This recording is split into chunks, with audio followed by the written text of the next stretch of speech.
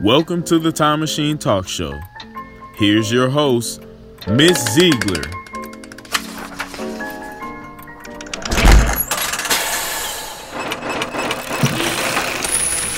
Hey students, welcome back to episode 3 of the Time Machine Talk Show. Today we are going to be looking at your second set of reading. It's on starts on page 46 of the Strayer textbook, and this is just getting into the first civilizations. If you are taking notes, which you should be, I want you to turn first to page 69. Page 69, the second paragraph, talks about the characteristics and the common features of early civilizations. So take notes of these features. It starts off by saying, however, they got started, and much about this is still guesswork. The first civilizations once established represented a very different kind of human society than anything that came before. When you're reading and the book tells you that it's different, it's probably good to note that. Okay, so the next sentence says, all of them were based on a highly productive agricultural economies. So I would put that down as one of the common features. And then moving on, it says various forms of irrigation, drainage, terracing, and flood control enabled these civilizations to tap the food-producing potential of their regions more intensely. I'd put that down as well underneath agricultural economies, that they use different kinds of irrigation, etc. Then it goes on to say, all across the Afro-Eurasian hemisphere, though not in the Americas, animal-drawn plows and metalworking greatly enhanced the productivity of farming. Ritual sacrifice, sometimes including people, accompanied the growth of civilization, and the new rulers normally served as high priests, their right to rule legitimated by association with the sacred. So, put some bullet points down about those things. For example, you can put down that in Afro-Eurasia, they used animal-drawn plows and metalworking. I put something down about ritual sacrifice and the rulers being the high priest. Once you get that down, let's move on to an urban revolution. It's the next section on page 69, and you see in your reading it says AP exam tip. The characteristics of cities as well as their emergence, growth, and decline are important concepts, so pay attention to all of those things. The very first paragraph talks about the largest city in Mesopotamia. It's called Uruk, and if you go down to about the third sentence, that's where I'm going to start reading. So take some notes on this city. What are some characteristics? As I'm reading, try to pinpoint those characteristics. It says, Uruk had walls more than 20 feet tall and a population around 50,000 in the 3rd millennium BCE. The city's center, visible for miles around, was a stepped pyramid, or ziggurat, topped with a temple. You can see the photo on page 77.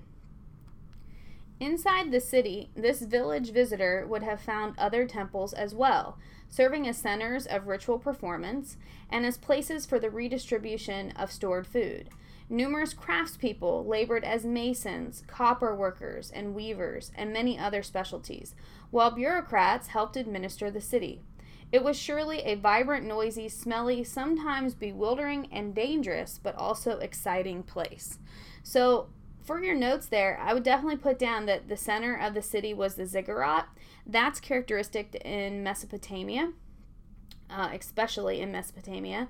And then I would also put down that the temples served as those city centers for rituals to redistribute stored food. You can also put that in the city center is where you would have your specialized workers.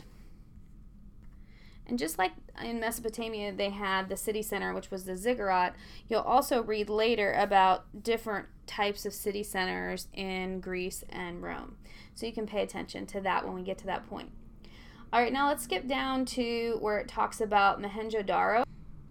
That would be in the very last paragraph on page 69. And it says, equally impressive to a village visitor would have been the city of Mohenjo-Daro, which flourished along the banks of the Indus River around 2000 BCE. With a population of perhaps 40,000, Mohenjo-Daro and its sister city of Harappa featured large, richly built houses of 2 or 3 stories, complete with indoor plumbing, pretty impressive for that time frame, luxurious bathrooms, and private wells. Streets were laid out in a grid-like pattern, and beneath the streets ran a complex sewage system. Workers lived in row upon row of standardized 2-room houses, grand public buildings, including what seems to be a huge public bath, graced the city, which an enormous citadel was surrounded by a brick wall some 45 feet high. All right, so that's in the Indus River Valley, and I would put that down as some notes that you have there, and put those 2 cities underneath there, Mohenjo-Daro and Harappa. Then look at some of the characteristics of those cities. For example, indoor plumbing. That might be asked later in some of the documents that you're looking at. You might want to look at the fact that they had luxurious bathrooms, 2-story houses, complex sewers system. Okay, put that all down for that those 2 cities.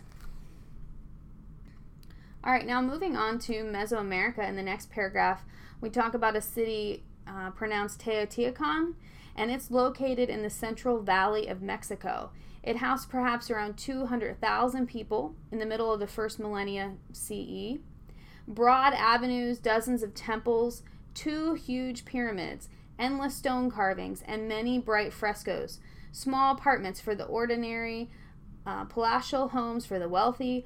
All of this must have seemed another world for a new visitor from a distant village.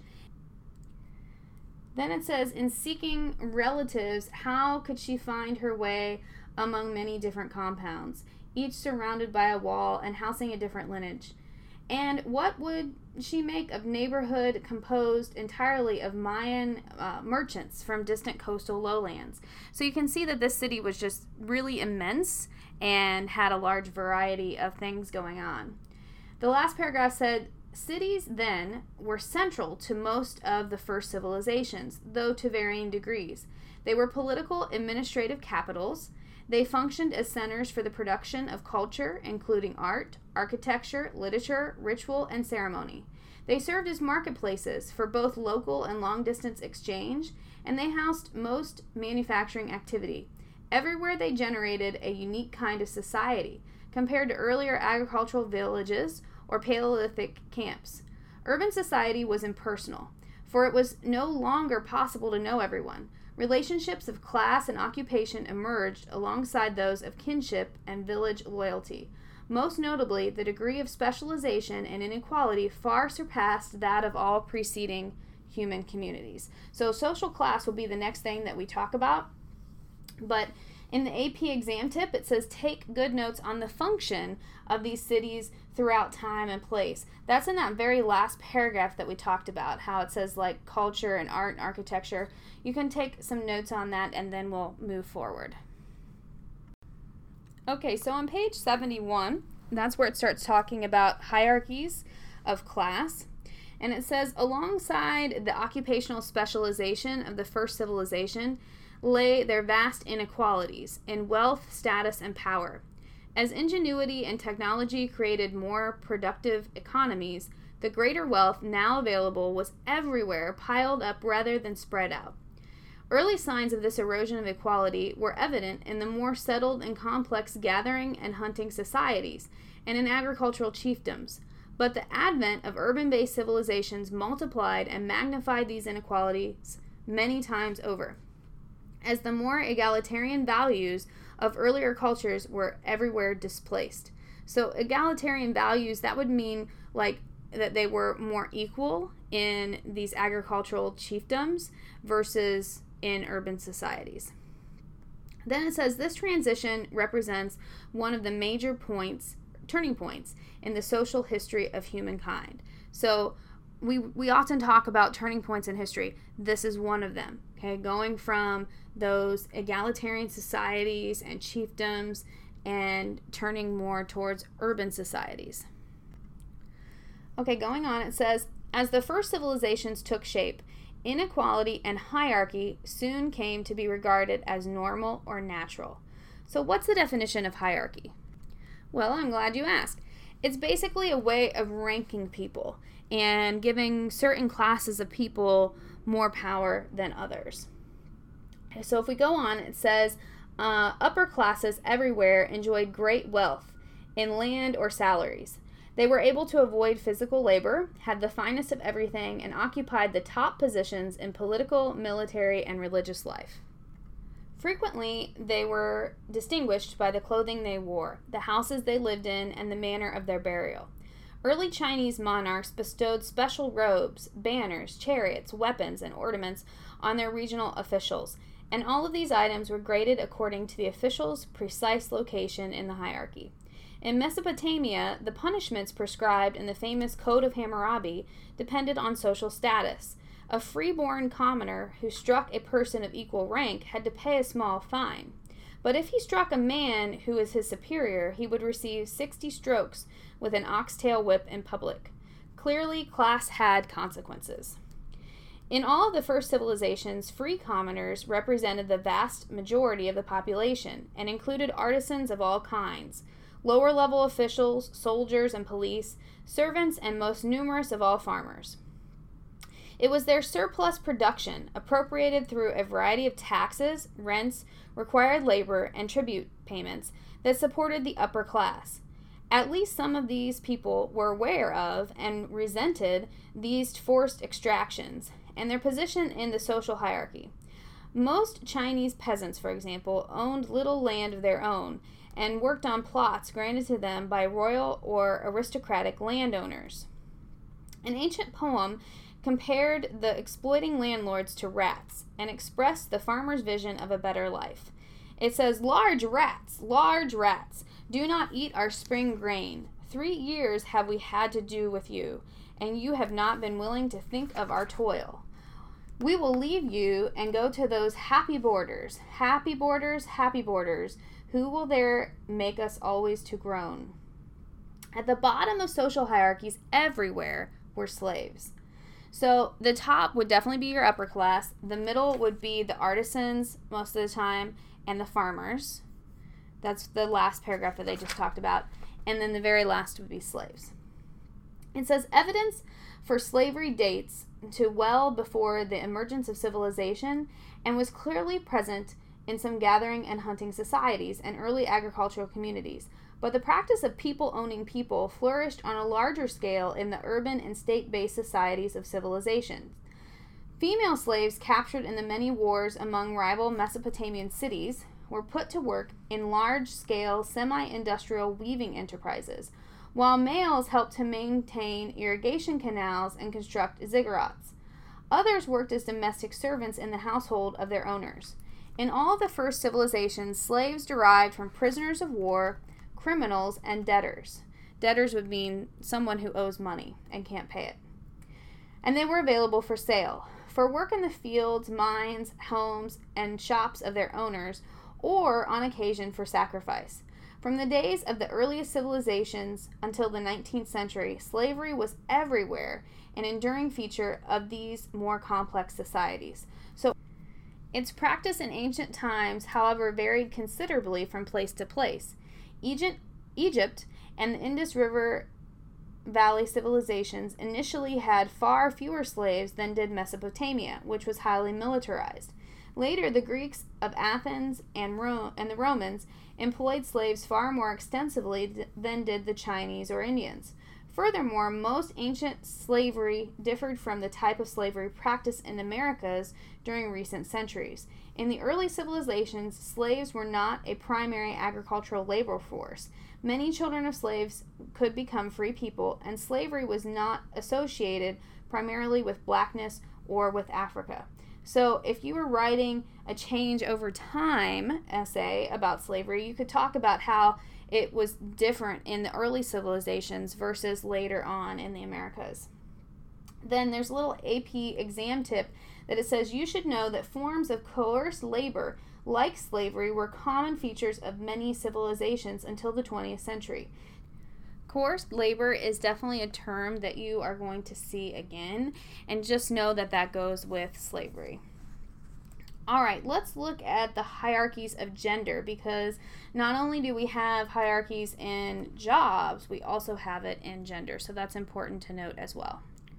write down the term patriarchy. If you look at page 73, the spelling of patriarchy is right there underneath the exam tip, and it says that patriarchy is an important reoccurring theme across place and time throughout the AP course. Patriarchy just means that it's a male-led society. Put that down in your notes. I'm going to start on page 73 in that very first paragraph underneath the last part of the paragraph from the other page. It starts with the patriarchal. So that's where I'm going to start here about patriarchal societies. And it says the patriarchal ideal regarded men as superior to women and sons preferable to daughters. Men had legal and property rights unknown to most women. Public life in general was associated with masculinity, which defined men as rulers, warriors, scholars, and heads of household.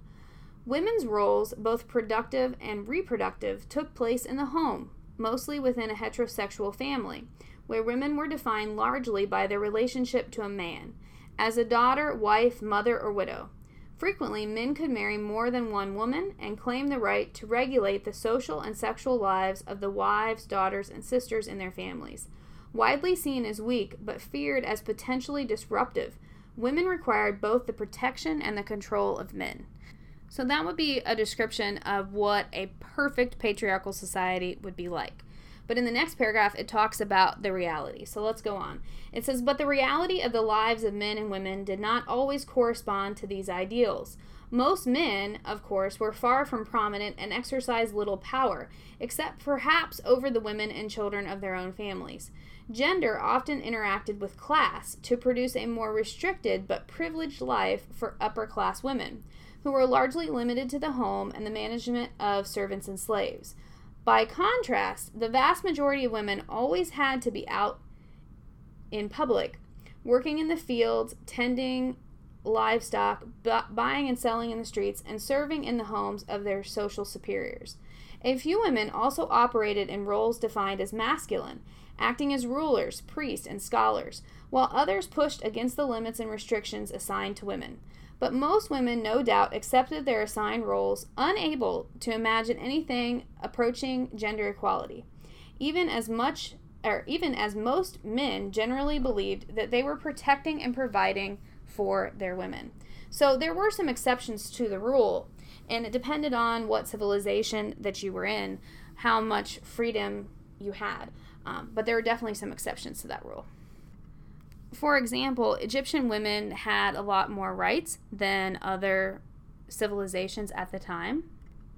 They could own property, they could ask for a divorce, and in certain scenarios, they could even be pharaoh. So it really just depended on what civilization you were a part of. The next paragraph is very specific, and the AP exam tip says that as you begin to develop your essay writing skills, use these paragraphs of an example of an essay that includes a lot of specific information. In your essays, you're going to need at least 6 pieces of specific information, and so this is a really good example of what that would look like. Let's read this one. It says, the big question for historians lies in trying to explain the origins of this kind of pervasive patriarchy. Clearly, it was neither natural nor of long standing. For millennia, beyond measure, gathering and hunting societies had developed gender systems without the sharp restrictions and vast inequalities that characterize civilizations.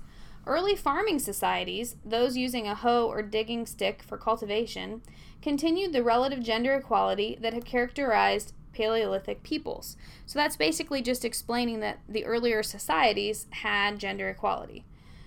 So what was it, then, about civilization that seemed to generate a more explicit and restrictive patriarchy?